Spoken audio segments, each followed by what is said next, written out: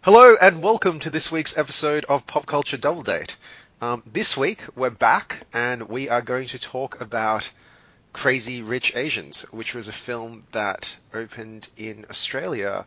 I don't know if it's opened yet actually, but we went to see it last weekend, and tonight we're just going to share our thoughts on it. I'm joined tonight by Anaja, Gerald and Maggie, as usual. Say hello everybody. Hello. Hello. Hi. And as usual, this is going to be a full spoilers podcast, so if you don't want to listen to spoilers, turn it off now. But if you want to listen to spoilers, then keep listening, because we're interesting, I hope. Okay, so, I think Crazy Rich Asians is a really interesting film for us to talk about, because obviously, around this table, pretty much all of us hit at least one, maybe 1.5 of those descriptors in the film's title, and I think it's not the rich, because none of us clearly had weddings where we went to international waters to celebrate a But bus. 2 out of 3 ain't bad, as Meatloaf would say. I think we're missing the most important one. From seeing this film, I think we're missing the most important one. But anyway. Yeah, so, let's start by just, actually, before we start, I think, we'll kind of, break the podcast into, 2 little bits. I think let's start just basically talking about the film and what we thought about the film as a film.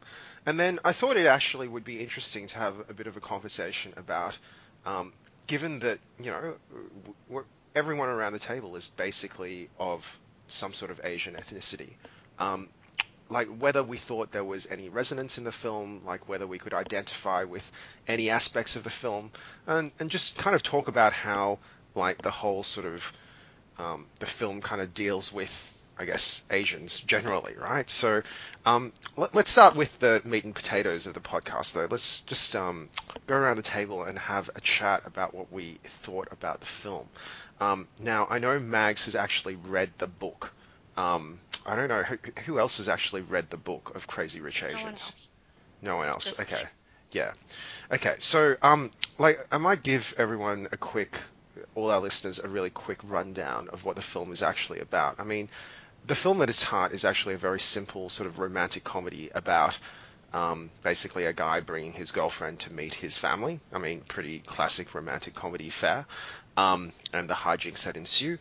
I think the point of interest about the film is kind of in the title, which is that, the guy's family are a bunch of really rich Singaporeans, outrageously rich Singaporeans, right? So, I mean, that's really the film's premise. Who wants to start? Anja, Jerry, Mags? Yeah, look, I think when it first started, I wasn't sure, because it starts off as your very typical, almost B-grade romantic comedy. For me, about 95% plus of romantic comedies are B-grade. It's one of my least favorite kind of movie genres, and it was starting off as just the same way, and I started to think, I really want to love this movie, and if I'm honest with myself, and this was a bunch of white actors acting the same plot, would I be even remotely interested or bored right now? So I was a little bit worried with how it sort of started off with those familiar tropes, but it really did bring in the emotional angle, and it really did delve deep into some more, themes and sort of story developments that I could really connect with. And I have to say, it's definitely one of my top 3 romantic comedy movies that I think I've ever seen, and I really enjoyed it by the end. Wow, that is high praise from Anaja. Okay. Jerry, do you want to shoot next? And then we can have a chat with Mags about what she thought about it relative to the book. Yeah, sure, absolutely. I thought this was a movie of incredible charm. I think from my perspective, it's actually hard to separate the merits of the film from the resonances of it as a consequence of the fact that it is the first predominantly Asian American film set in contemporary times that we've had since The Joy Luck Club, which was about 25 years ago. But notwithstanding that, doing my best to judge the film as a film. It was an extremely charming movie, and it had a very charming cast. I mean, Constance Wu, we know from her role as Jessica Huang on Fresh Off the Boat, and she demonstrates here an ability to carry off the lead romantic role almost effortlessly. And she's such a refreshing presence, and really does sort of light up the screen when she's on it. And she's surrounded by a formidable cast of players, not least of whom is Michelle Yeoh. I mean, Michelle Yeoh is better known for action movies. She was famously perhaps the only Bond girl to be a better action hero than James Bond himself in Tomorrow Never Dies. And in this movie, she is playing, very subtly with just glances or facial expressions, a character who's so vivid and so formidable that it's incredible to think that this star of Hong Kong action cinema could pull off this sort of performance. And dare I say that the film is beautiful to look at. John M. Chu obviously has a great visual style when it comes to filmmaking, and what he creates is this sort of sumptuous delight. So it's not a perfect film, if only because it hews a bit too closely to romantic comedy tropes, not least of which is the chase at the end and the confrontation at the airport, or on the plane in this case, in a final scene that, or rather second last scene, which kind of brings to mind Ross chasing Rachel at the end of season 2 of Friends. But putting all that aside, I thought it was it's a really good time in the movies. Mags? Well, I really enjoyed the movie, actually. I like romantic comedies. I think you put it really simply, Darren, that it was really very simply about a boy and a girl who fall in love. They come from different walks of life, and he brings her home to meet his family, and that becomes really evident to her. And then the question mark is, will their romance survive or not? I loved how glamorous everybody was. I thought they cast it really well, and the guy, the director and the costume designer and the guys who do set design and all the sort of paraphernalia that goes around the movie, I think they did such a good job, and they just went all out. They probably just went, look, this is supposed to be about a super glamorous, super rich, uber elite set of people. Let's just give people the fantasy version of this world, and they did exactly that. I really, really loved it. Whether or not it's close to the book, I think by and large it does do that. I know, Darren, we can talk about this later on, whether you can actually sympathise with the lead characters, so Rachel and Nick, particularly Nick. Are they too perfect as characters? Yeah. There's a bit of a question mark, and we can go into that a little bit later. Yeah, we definitely should talk about that. I mean, yeah, when I get into my impressions, absolutely, that was something that, keep going. The basic story is faithful. There are some changes they made to the plot, and I think it was probably because so this series is a trilogy. There are 2 other books, and the different a few different media outlets have confirmed that they're going to do sequels because of how successful the movie has been. So I think they sort of designed the plot and filming of Crazy Rich Asians with that in mind, because they don't actually spend as much time on developing the characters or the different sort of parallel plots, which, Nick and Rachel, and then there's Astrid and her husband and the other cousins of Nick, Eddie, and there's one other guy, the guy who is going out with the Taiwanese porn star. Oh, Alistair. Alistair, that's it. In the book, you get a lot more meat and depth into their actual stories and why they're actually important to the constellation of family members that Nick is part of. And I guess each of them give a different insight into how Asian, that sort of uber rich Asian world is like, or Chinese world is like. So I think that's probably because they had this idea of, well, we've got 2 more movies to explore those, let's just set the world up. Their characters are a little bit simple, and you really only just get a glimpse of them, not really a sense of who they are. The ending is also not exactly the same. So the book is a bit more ambiguous about how Nick and Rachel Really? style. Yeah. So in the book, it's a question mark, whereas in the movie, they've gone with the classic romantic plot, which What is. do you mean it's a question mark? So so the big confrontation is between his mother Eleanor and Rachel when she reveals that she had a private investigator look into her background, and her father is actually not dead. And her father is actually, this is Rachel's father, is actually a politician in the Chinese Communist Party. And incredibly, yeah. And so this sets up this whole other drama and then set of plots that take place in the second book. And that devastates Rachel because, 1, she finds out her dad is actually alive. And then 2, she's thinking about, why didn't my mother tell me? And so she talks about this as a kind of sundering of her trust in him.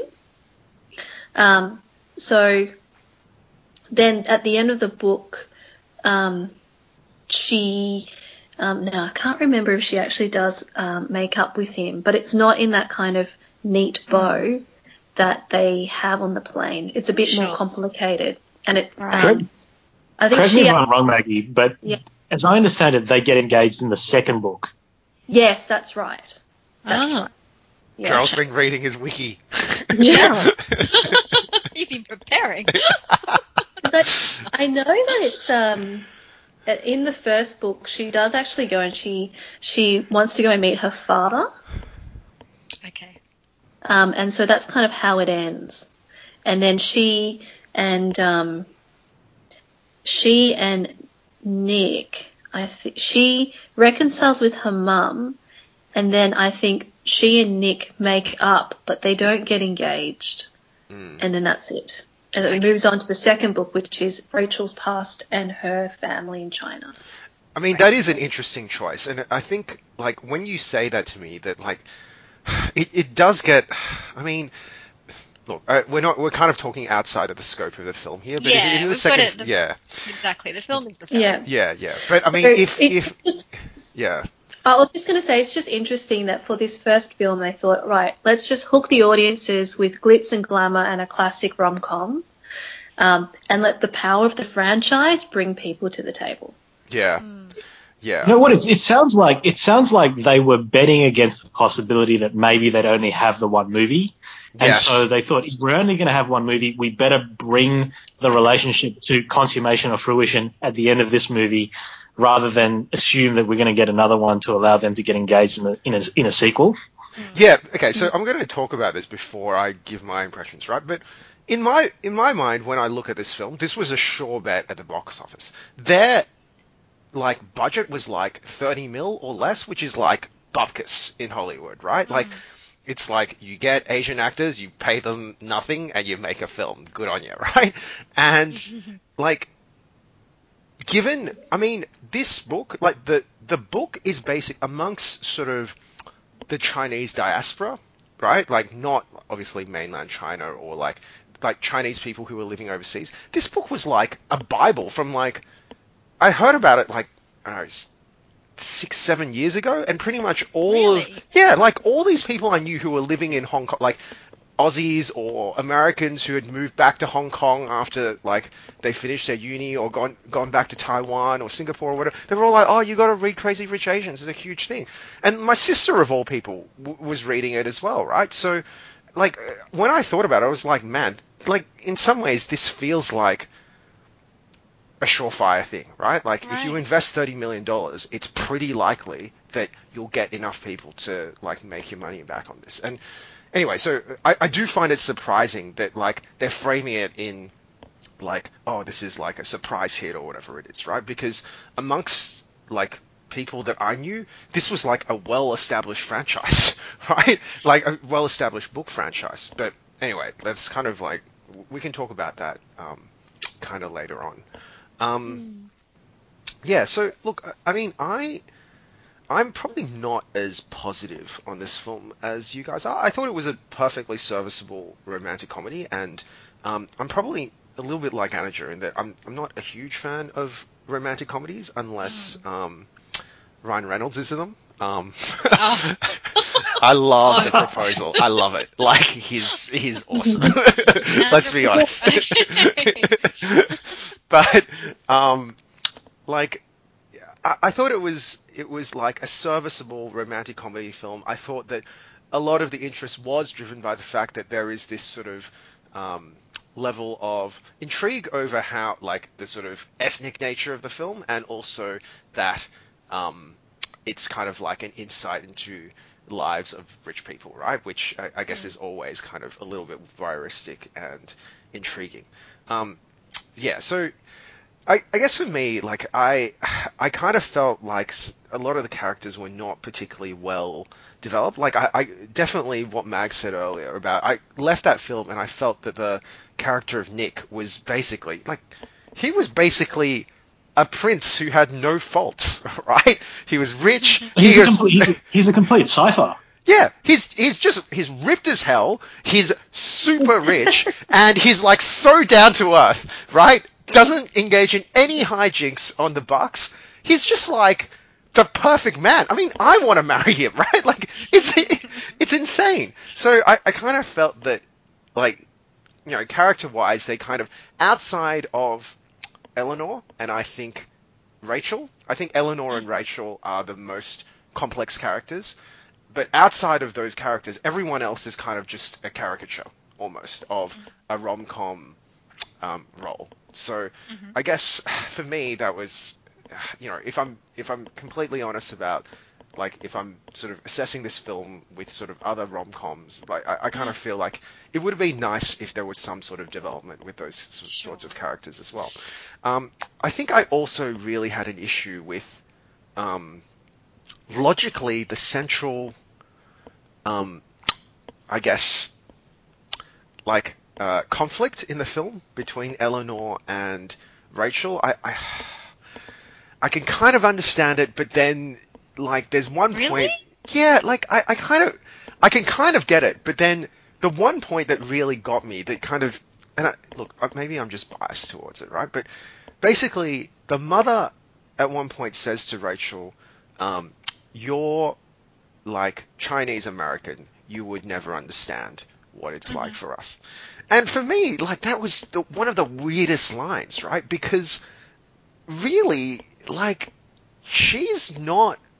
So basically, the resolution of this film is that Rachel shows Eleanor that, you know, she does understand Eleanor's values, right? But for me, it was a really weird thing for Eleanor to bring up, and a really weird thing to be a central point of conflict, because, like, Rachel Khoo is basically, like, she's first generation Chinese, right? So it means that, like, in many ways, like, her mum was an immigrant, right? She still speaks Chinese. So it's not like she's that divorced from that culture. And, you know, like, we're talking about Singaporeans here who are straight up, like, they're part of the Chinese diaspora as well, right? So it feels weird that she would say, "Oh, I'm not accepting you because basically you're part of the Chinese diaspora," when I'm like, hang on, like, take a look at yourself. Yeah. Yeah. Anyway. Yeah. So for me, I actually preferred that actually Rachel and Eleanor were not that far apart in terms of cultural diversity. If they'd introduced like a white person or even an Asian who's like second or third generation and clearly very different to Eleanor, I don't think it would have had the same impact, because I actually like that even though Rachel was so similar, any kind of difference at all, any kind of not fitting into Eleanor's world was seen as this massive threat to her. Like, she had no flexibility there, and I think that was quite consistent with the person that she was. So I think I preferred that, and it really did play out that story of when you are a first-generation immigrant or close to a first-generation immigrant, there is nowhere for you to really belong. Like, you don't belong in the world you came from, and you don't really belong in the new world either.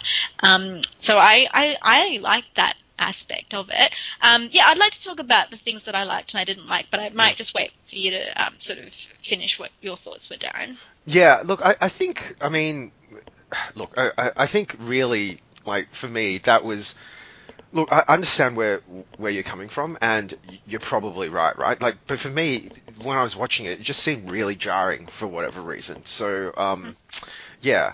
And I guess the other thing that felt a bit jarring for me was the ending, where, like, she spent the entire film basically, sort of not rejecting, but saying, like, basically setting herself completely apart from his kind of world. And then the end scene where they kind of, like, I understand it's a rom-com, which is why they probably need the party scene at the end, but the end scene where she kind of just accepts, like, he's hired out the top floor of the Marina Bay Sands, and, like, they have, like, synchronized swimmers in the pool, right? It just seemed really out of place, right? Because she's portrayed as this ultra down-to-earth lady, and then all of a sudden she's like, okay, fine, party on, right? Whatever. Anyway, it's just, there were a lot of little things in the film that kind of, like, I guess just rubbed me the wrong way, right? So, anyway. So what I loved about it, like, there's some things I really didn't like, and some things that I liked a lot. I liked that it was very female centric. All the really strong and interesting characters in this movie were female, mainly Michelle Yeoh and Constance Wu, but even Awkwafina, Gemma Chan, like, all the ones I cared about, and we did see some character development were female, which was awesome. I liked the whole rich-poor thing. So I don't actually feel comfortable or like it when movies fetishize richness and just enormous wealth. It makes me uncomfortable. In this movie, I tried to be good with it because, you know, they did try to do it in a very fun way, and I try to just enjoy the colors and the glitz and so on. But I kind of like that in the very opening scene where, so what happens is, you know, the Michelle Yeoh's family walk into the hotel. They're treated like dirt by the people who work in the hotel. What do? They buy the hotel. And I like that they kind of communicated the message that, look, money is a way for people to exert power over other people, and if you're being treated like crap, you can turn that around through wealth, because it is the great equalizer. No matter what you have, if I've got more money than you, then I've got power over you. Now, I didn't like that message, but I found it an interesting one. I'm not sure that they were really trying to say that. I think they were just trying to do something funny, but I found that quite interesting. And then throughout the movie, it's all about rich, like how important it is to be rich, how powerful you are, how everybody wants to know you, everybody wants to be you if you're rich, and how other people have to try to win your approval if you're rich. And, you know, Rachel, the character of Rachel, spends the entire movie trying to win the approval of these people. She has to play by their game. You know, even to prove that she's good enough, she has to show that she can play their game before she can say that she's good enough, which all of that sucks, right? But I did like that at the end. I loved that it came down to that mahjong game, and I loved that what happened in mahjong completely mirrored what Rachel was doing, which is to say that, you know, at the end of the day, I who have nothing, I, this poor person with no family, no important family to speak of, I am the reason that you will feel happiness in your life. I have all the power. I can take away everything that means something to you, or I can give you the greatest joy and make your dreams come true. I have that power, and I will choose to give it to you. So, in the Mahjong game, Rachel has the winning hand, but she allows Eleanor to win. And then at the end, she turns over her hand, and Eleanor can see, wow, she could have beat me if she wanted to. So I love that in the end, the message is ultimately love is much more powerful than all the wealth and money in the world. So I really love that part of it. I loved the Astrid storyline. So I actually think it was wonderful to see, I could really relate to Astrid's husband and how hard it must have been to feel like you didn't matter and nothing you did mattered because your perfect wife was the only thing that mattered. And you couldn't even really get angry with her because she was perfect and she's always supporting you and she's just model of perfection. And I could relate to how frustrating that must have been for him. But then when he goes and he has this affair and she finds out about it, he's a complete asshole about it, and at no point does he take any real responsibility for it. And so I loved seeing her stand up to him at the end and say, you know what, I don't apologize for my wealth. I chose you. You had nothing. I chose you, and you should have been man enough to see your own worth. And it's not, I can't give that to you if you don't have it yourself. And so that's kind of why I was okay with Rachel's character being all right with the wealth in the end, because at the end of the day, if you love someone who's rich and that richness is part of their life, then you do actually have to embrace it and find some comfort, in that, even if it's not really your own thing, if you're going to make both of your worlds sort of work together.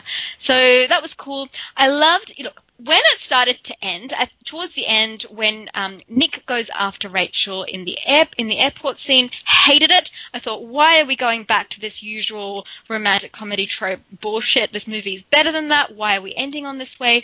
But I did love it when he proposes to her for the second time and he shows her the ring. And I just thought, wow, I cried in that moment. And I wasn't crying for Rachel and Nick. I was crying for Rachel and Eleanor, and the journey that Eleanor had gone through and the sacrifice that both of those women had chosen to make, and the way that both of those women had grown. All of that was just shown in that ring, and I just thought that was so moving. I just think that was a really intelligent way of doing it, and it was fantastic. So just going to what I didn't like. Didn't like Nick Young. I did not think he was the perfect boyfriend. I thought he was a total loser.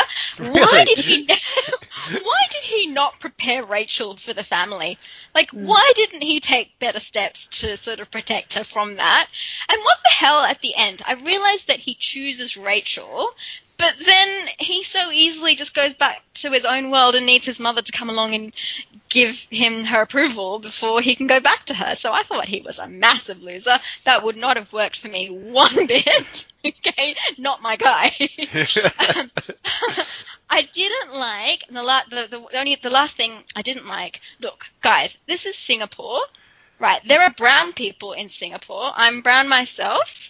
I did not like that the only two brown people in this movie were the guards, and they didn't even portray them like real human beings. They were kind of lurking around like these comedic animals, and I thought that really sucked. Okay, so especially because this is Singapore, it's not like it's set in China or anything. So a little bit more representation for the brown folks, please. And those are my thoughts.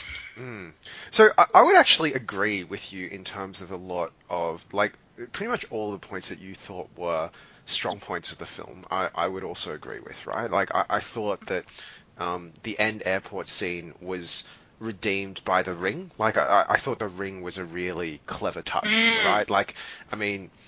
So I thought that was kind of a great scene. I also agree that the film basically. The points where I liked the film the most basically was the point when they were playing Mahjong. Right? I thought that Mahjong scene was pretty amazing. Yeah, very well filmed, right? And I thought it was full of symbolism and depth. And Mags will know though that I immediately complained because, like, I felt like they broke Mahjong protocol, and But when she shows her hand, is that when you thought they broke protocol? No. I mean, we can talk about this a little bit, but from a resonance perspective, the whole Mahjong thing personally has a lot of resonance with me, right? Because my mum taught me how to play Mahjong as well, and like that idea of learning life lessons from Mahjong was also something that my mum iterated. But Wow. the key point was for me was that what Rachel did, bring the tile into her hand, is like disqualification, right? Like if you bring the tile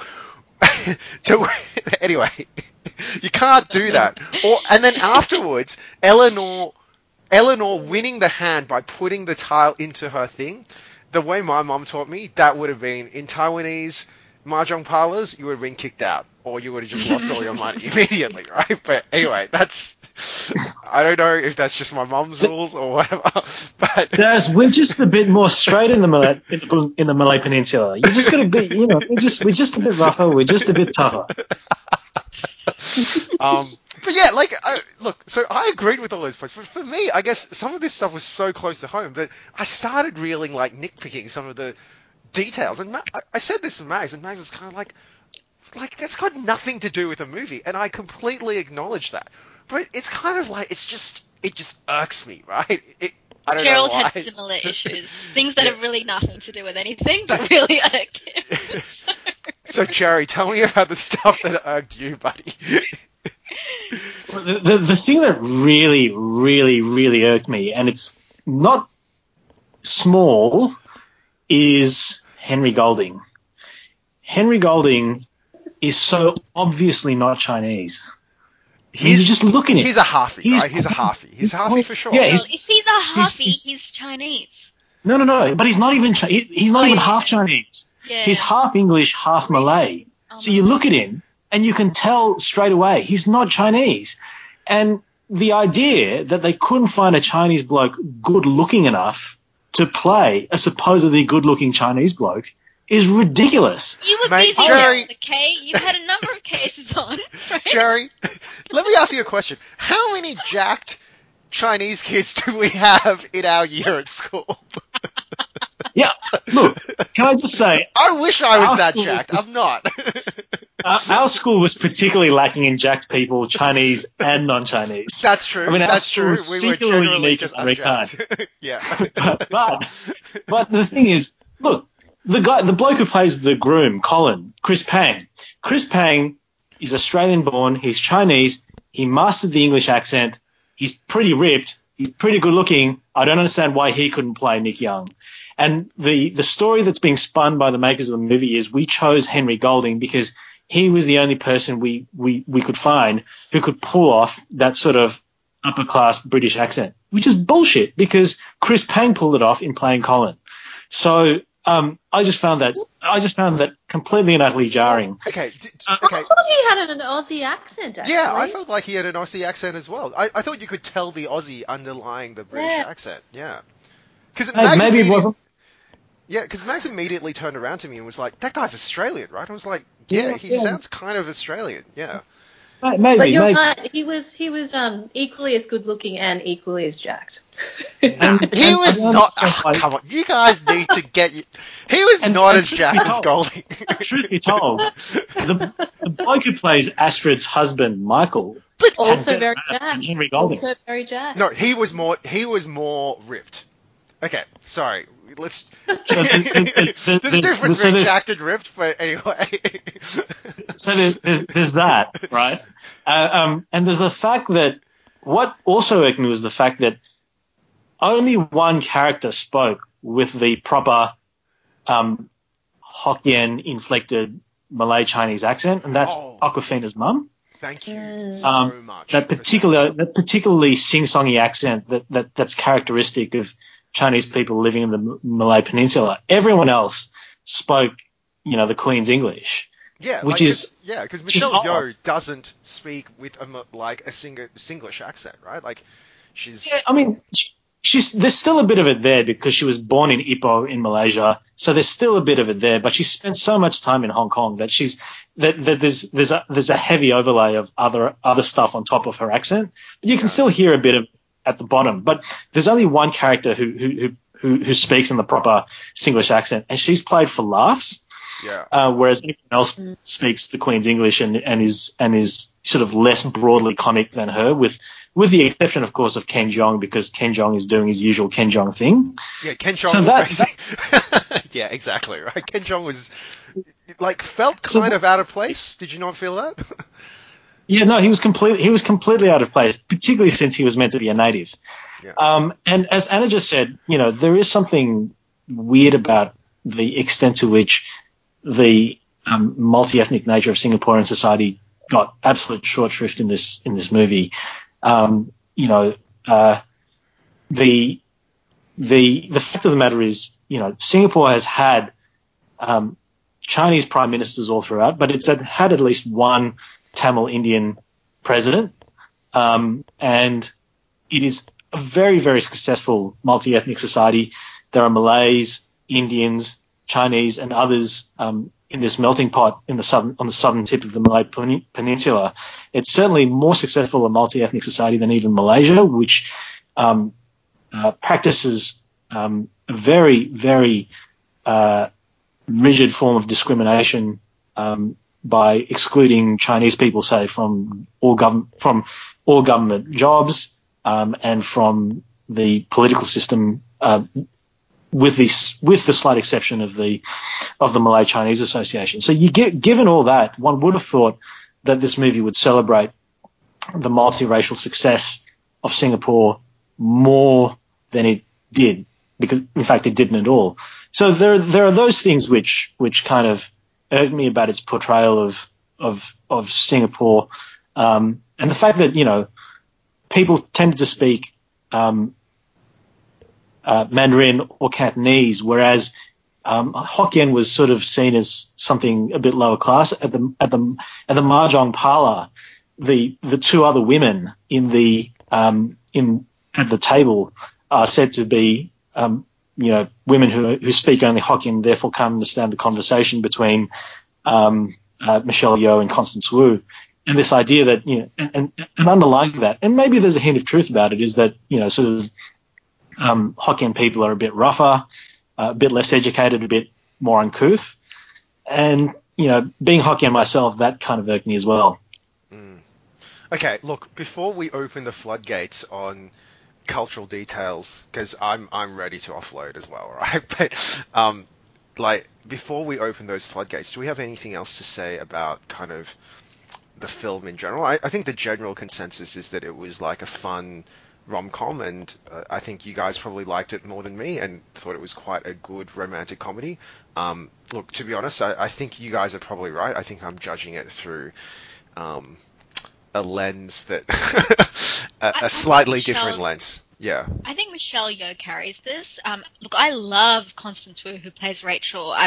She's this, breakout star of Fresh Off the Boat. I love her so much. But Michelle Yeoh is just fantastic. Like the dimension and the depth she gives to the character of Eleanor, and the stateliness. Like, she's not a villain by any means, right? She could so easily be a cartoon character, evil stepmother, mother-in-law type, and look, I just think she brings so much more to it than any kind of stereotype like that. And you can't help but feel for her and respect her, despite all the not so lovely things that she does.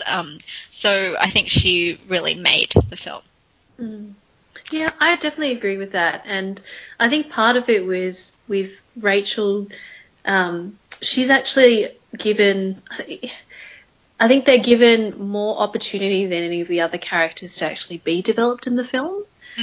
Just because, the rest of the movie is really about setting the scene, painting that society.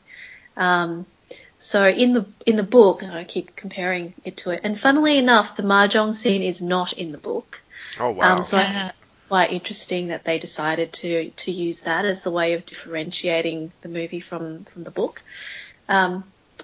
You do get a greater sense of the history of Eleanor, and where she's coming from. And Rachel's almost used as this sort of chance to give a diaspora lens into this other Asian world that she thought that she was a part of, but actually quite different from, and actually is meant to act as a counterpoint against, the sort of girls that she meets in Nick's circle when he grew up in Singapore. So it's interesting that I think they tried to keep that with the character in the movie as well, but it was probably, just reflecting on what you were saying, Anaja, a bit challenging because they were also trying to pull in, all the sort of other rom-com devices, like, she changes from being the sort of dorky-looking ordinary girl into, she has the makeover to look like a princess so that she can go to the ball. She can go to the ball, and then she meets the, potential evil stepmother, all those sorts of steps. So I think they struggled a little bit with that, but I think at the end they recovered themselves on it. Yeah. I've got to look. I mean, I'm being harsh on it. It's like it's a solid romantic comedy, right? Like it does everything that a romantic comedy kind of needs to do, and I think it's better than your average, right? Romantic comedy's crap. Yeah. And look, to be honest, like, Anaja's right in that, when you were talking about it just then, Anaja, you're right. Like, that central conflict, if I'm able to put my personal prejudices aside and my nitpicky aside, that central conflict between Eleanor and Rachel is kind of understandable and believable and relatable, even if the background of crazy richness is not necessarily particularly relatable. So yeah, like, look, you guys are right? There's a humorous undertone to it. Like, when you rip away the crazy richness aspect, there's a human undertone to it, which I think is identifiable by relatable to pretty much everyone, right? So in that sense, I think it's a successful romantic comedy. It was interesting, though, because you're right. I didn't feel like Eleanor was really necessarily a villain. I actually thought that the grandma was probably the most villainous out of all of them, right? Oh, yeah, and she kind of niggles at Eleanor the whole time. Yeah, like, she's a total total bitch to her, because Eleanor, it's basically implied she's dedicated her life to the family, right? So, and then for the grandma to still be, like, that nitpicky, and it was just... And then, like, right at the end, when the grandma shows her true face, which is kind of like, she says to Rachel, you can't be a part of this family, bugger off, sort of thing, right?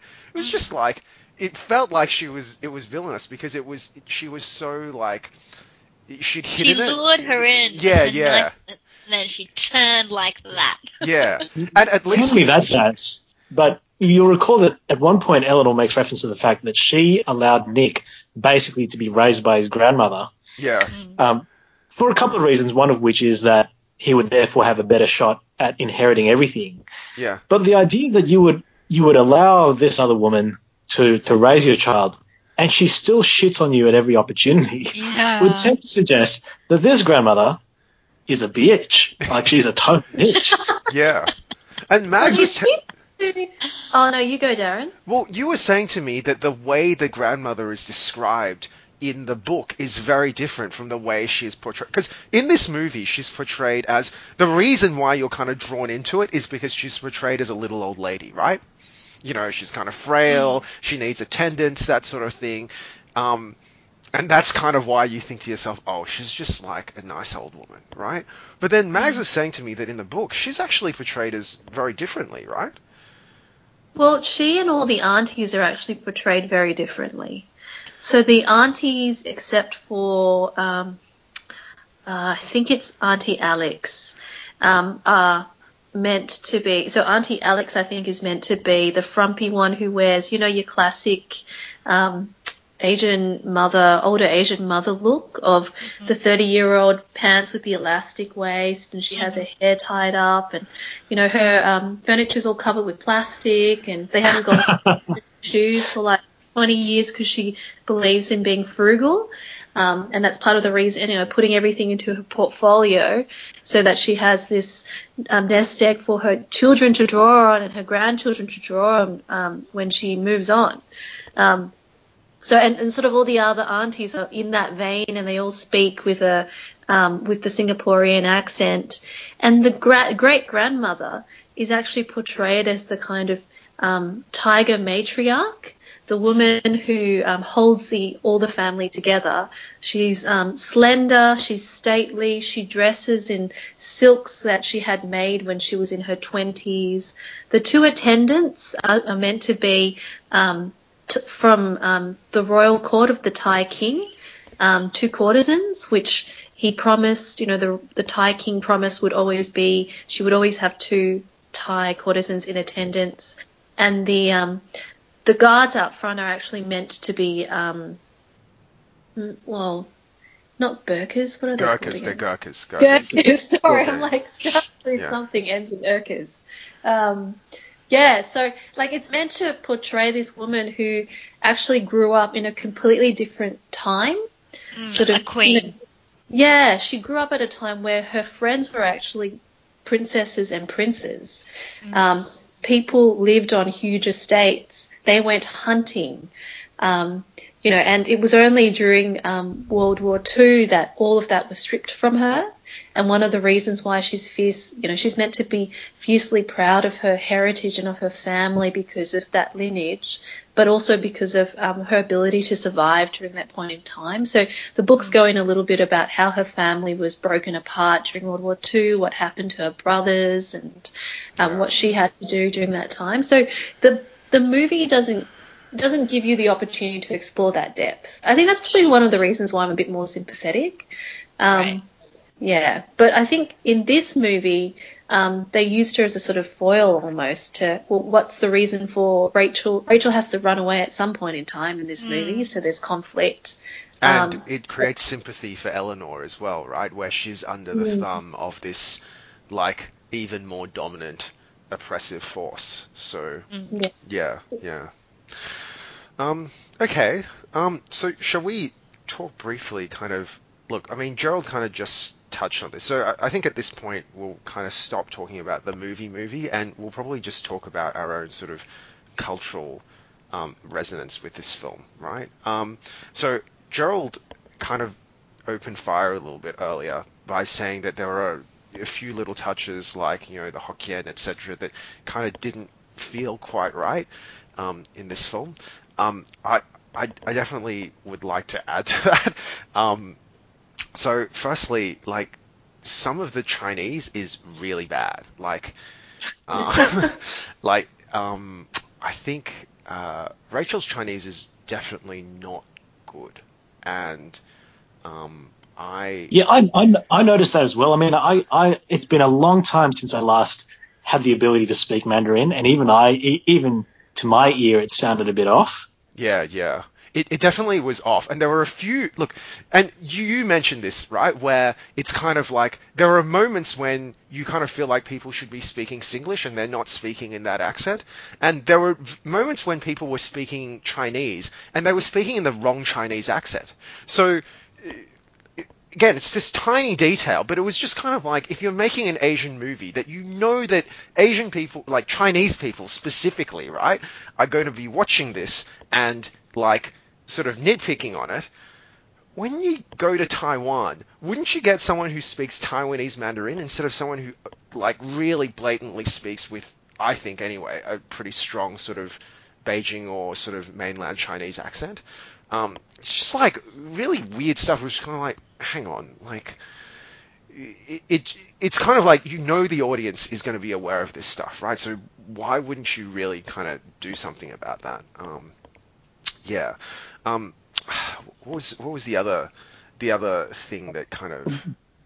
Daz, while you're on the topic of Singlish, what was interesting to me was that in the opening scenes of the film, when you see Rachel and Nick at the bar and that woman walks past and you see this big WeChat chat that covers the globe about Nick and his new girlfriend, the funny thing is people texted in Singlish, so they ended their sentences with la. Someone says alamat at one point, and then someone else says ayo. And so these are classic Singlish expressions that are texted, but not one of them is uttered during the runtime of the film. Yeah.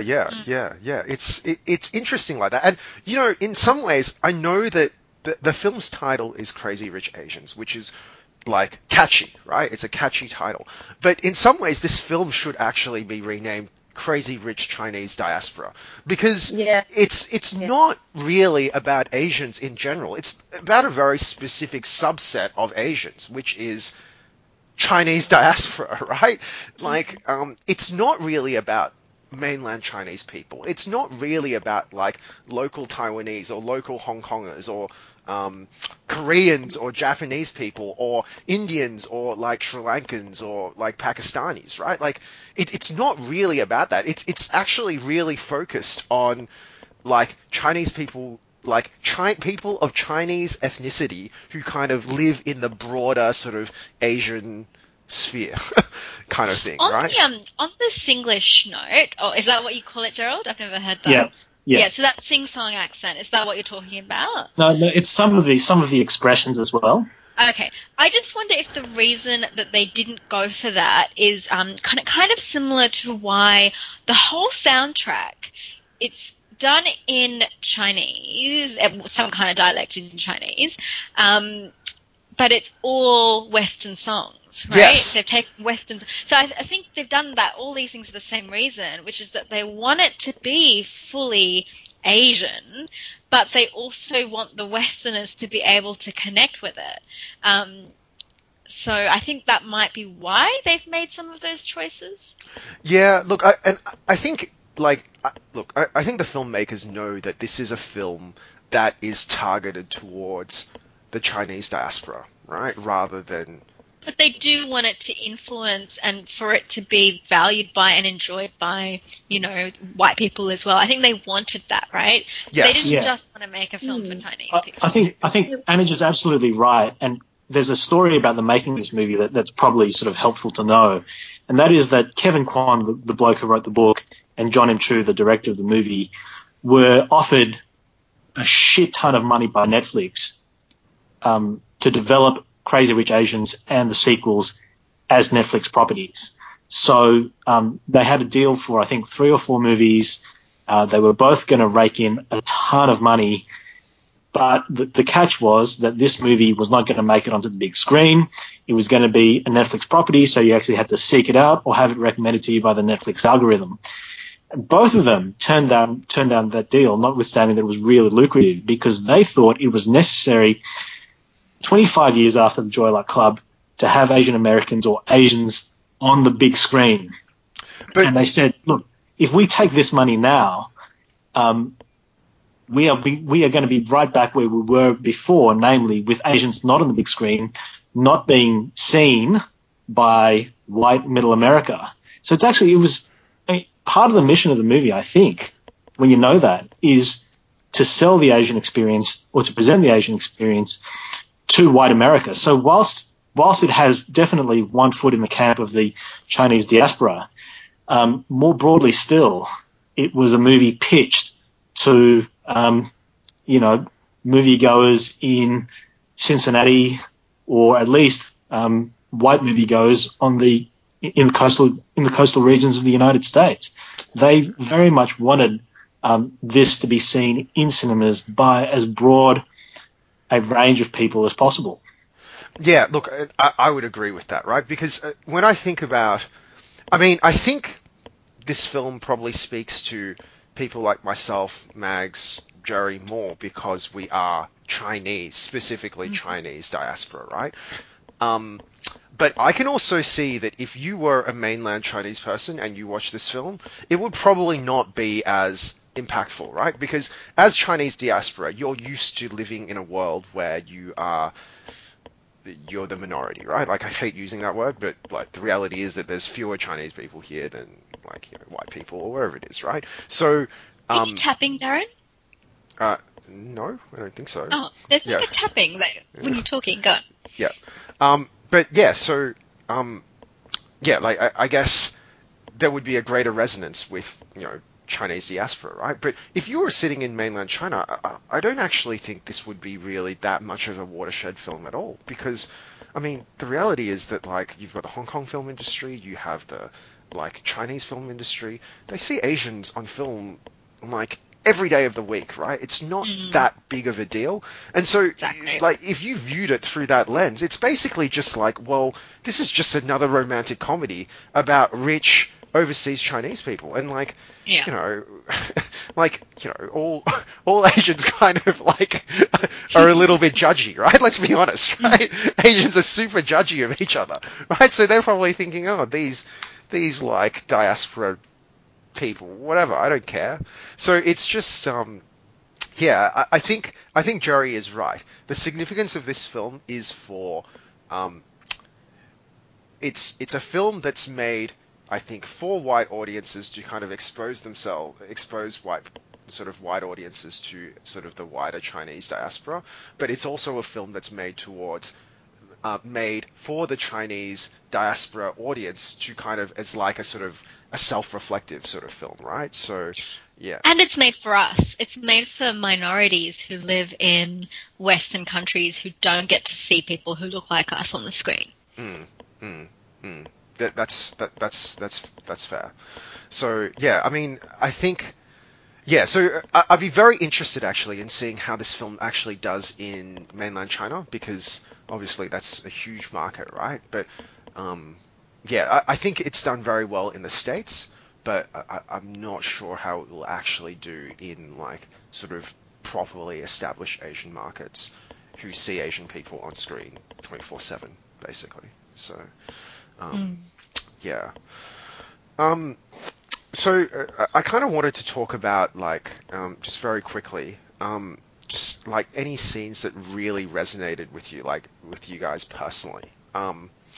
I mean, I'll start. I think the scene that really, I guess, that really resonated with me was absolutely the mahjong scene because, as I said, like my mum taught me mahjong as well, right? And it was kind of this weird moment where, because I remember I used to like sort of argue with my mum about mahjong, right? Because I always saw it as, well, it's actually a form of gambling, and you know, so why do you love playing this game? And then I remember like I sat down with her and I sort of learned how to play this game with her, right? And basically she said to me kind of like it's not exactly what they said in the film, but basically she was saying to me that mahjong builds your character because it teaches you that there are times when you win and there are times when you lose, and you need to learn how to win and you need to learn how to lose as well, right? And it's kind of like, you know, in mahjong they have like the 4 wins, they've got the 4 win tiles, and you kind of need to learn how to live under each of the 4 wins, essentially, right? So, like that scene when Rachel is talking to Eleanor and is having that moment about the mahjong, I was like, yeah, okay, I really get that. And I think also the character of Eleanor kind of resonates with me as well, because I feel that there are a lot of Chinese mothers that kind of have have aspects of Eleanor, right? I mean, I'm not like, there were definitely aspects of my mum that I could see sort of like reflected in the character that Michelle Yeoh was playing as well. And so I felt like, for me, those things had sort of particular resonance with me as like, I guess, a Chinese Australian, right, who was watching the film. Jerry, Mags, Anja, did you guys feel Look, that... on that note, I've got to say I can kind of relate to what you're saying, Darren, in that I can sort of, yeah, I think with Gerald's mum or my mother-in-law, I can also see elements of Eleanor, and it's probably why I feel the way about Eleanor that I do, that you can see all those elements that can be so challenging at times, and yet you've got so much reason to respect that person because you can also see, you know, what she's done, what she's built, how strong and incredibly resilient she is, how much courage she has. You can see, you know, what makes her such a powerful, strong woman, and it's impossible not to be able to respect that. So yeah, maybe that is a very typical Chinese mum kind of quality. Yeah, the things that resonate with me about this movie, despite the minor criticisms that I lodged against it a bit earlier, really come out of the fact that whilst there is now a burgeoning Chinese film industry, and there has long been a very successful Hong Kong film industry. There's actually not been very much for those of us in the Chinese diaspora who hail from the Malay Peninsula. And so, jokingly I say that never in my life would I have expected to see a mainstream Hollywood film in which the word kukuchiao is used, and not just used, but chanted by a crowd, not just a crowd, but a crowd of bikini-clad beauty queens. The word kukuchiao being, of course, Hokkien Malay for dick.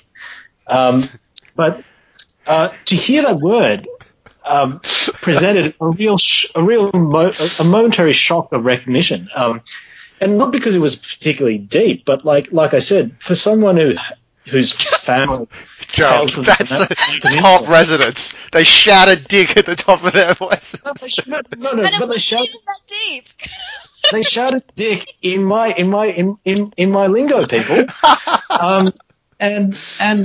So that's absolutely a trivial example. I mean, the scenes of Singapore, of the Singapore food market, the scenes of the kitchen where the local cakes, otherwise known as square, are being made, were just, sort of brought back to me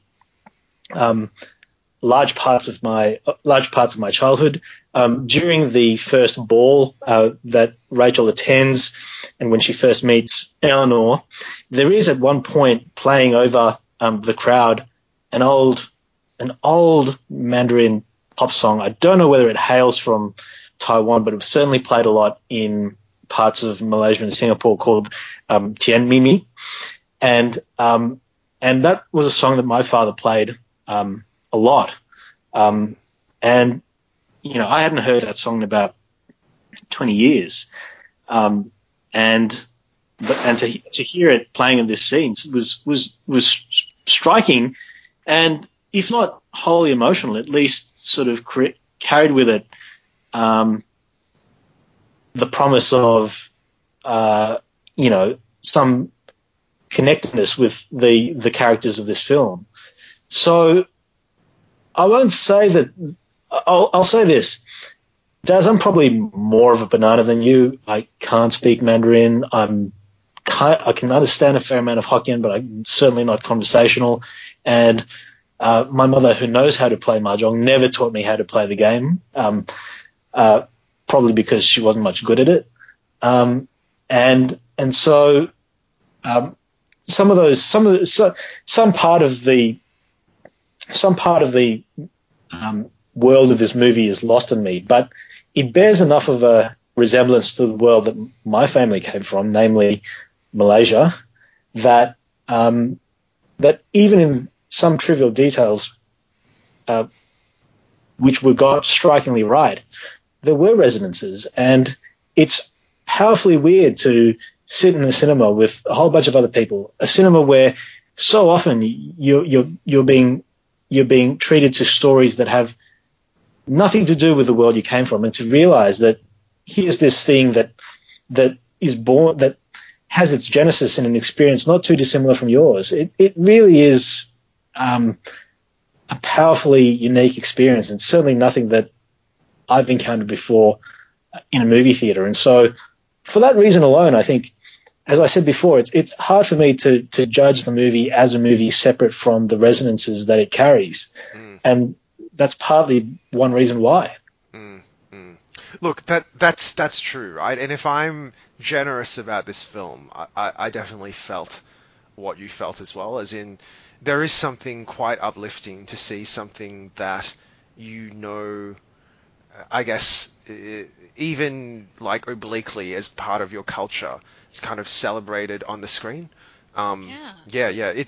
Look, I won't lie. There are definitely moments in this film like where, look, I mean, I think I'm overly critical on it simply because I'm trying to overcompensate for the resonant aspects of it, right? So, yeah. Mags, like. No, I don't think I have anything further, too much more to add, really. I agree with you and Annika about, there are things about the Eleanor character that really strike home about my experience with my mum and with my aunties.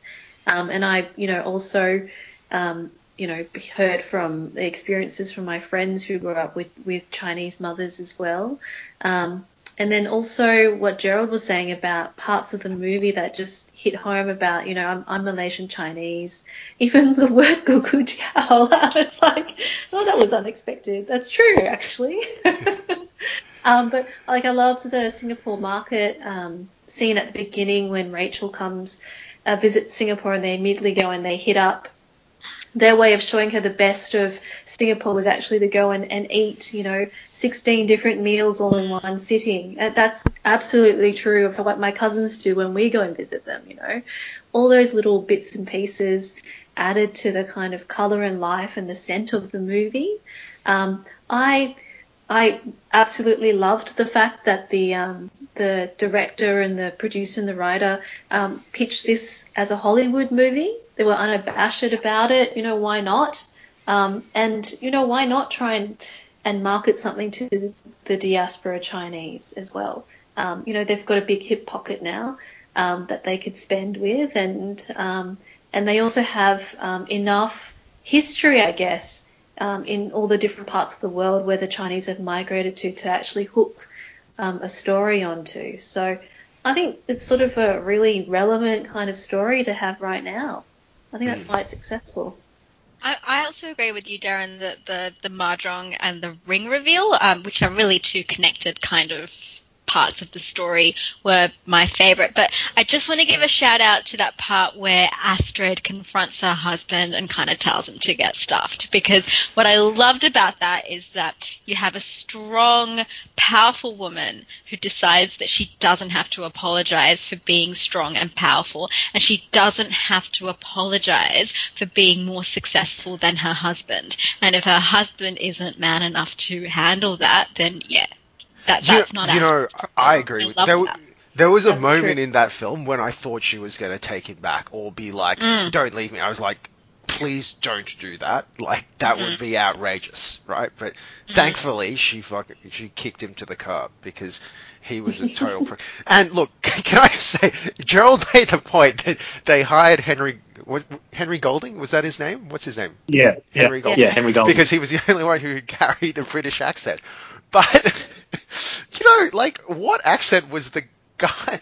Because the guy who was supposed to play a captain in the Singaporean army did not have a Singaporean accent. He was like, I didn't know where he came from, right? I think he's Singaporean, the actor. Is he? Because Yeah. his accent doesn't feel like the sort of... Look, maybe I'm being stereotypical of this Singaporean accent. Did you guys stick around after the credits started rolling to see the little bit at the end? No, what was the little bit at the end? Okay, it's just Gerald and I think it might be a hint as to the second movie, but it kind of ends with Astrid at a party, and there's this hot guy at the party, and they're kind of making eyes at each other, and it just comes and it ends. This is the one with the Glee guy, right? That's right. And this isn't just a hot guy. This is Harry Shum Jr. This is the dancing guy from Glee. He can dance. He's like the dancing guy. Yeah. Gerald, is he Chinese? Fucked if I know.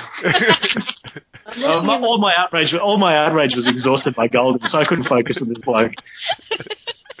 He looks Chinese. I don't think he's a halfie, right? But he looks definitely pretty Chinese. He looks a damn sight more Chinese than Henry Golding. Yes. Yeah. We did see that. Yes. Can we also just talk about how much male topless nudity there was? There was so much male toplessness. It was outrageous. Yes, I'm all for it. I'm all for it. Why? I'm all for a movie that finally recognises the pure hotness of Asian males. Yeah, why not? Oh, The incandescent hotness of Asian masculinity. yeah, Joey. And the lights- Joey. Gerald's taking his shirt off as we Yeah, exactly. He's looking himself in the mirror. Well, get around. Yeah, I don't know. Let me flex my muscles as I twirl my glasses in my hand and solve a maths problem. Can I note none of those guys wore? Or Did any of those guys wear strolling glasses? I don't No, think none of them wore none of those No, guys they wore don't. glasses. They don't. They had their contacts in, Darren. That's No, no, new. One guy wore glasses, and that was Douchey Bernard. Oh, and the okay, the one guy that I was like, okay, that's the kind of Chinese guy that I know very well, that I went to school with basically, and was basically me, like the brother of her friend. Aquafina's brother, Peglin's brother. Yeah, exactly. Oh, Peglin's yeah. brother. I was like, He okay, freaking was. I went to school with it. That was me in high school. I see ya. I see ya. Do we need to talk about something, Darren, offline? Oh. Yeah, you're on your own. You're on your own there, Daz. I was nothing. Yes. Okay. Well, thank you very much, guys, for a enjoyable podcast as usual. I think we've exhausted everything we can talk about relating to Crazy Rich Asians. Next week, hopefully, are we going to be back to talk about Counterpart? Are we going to Yeah. finish do off it. Counterpart? Yep. So stay tuned next week for our podcast on the second half of Counterpart Season 1. It's been a long time, but we've all finally finished watching Counterpart, so we'll talk about that next week. So thank you very much, everybody, for joining me tonight, and I'll see everybody next week. Okay, see you later. Thanks. Bye.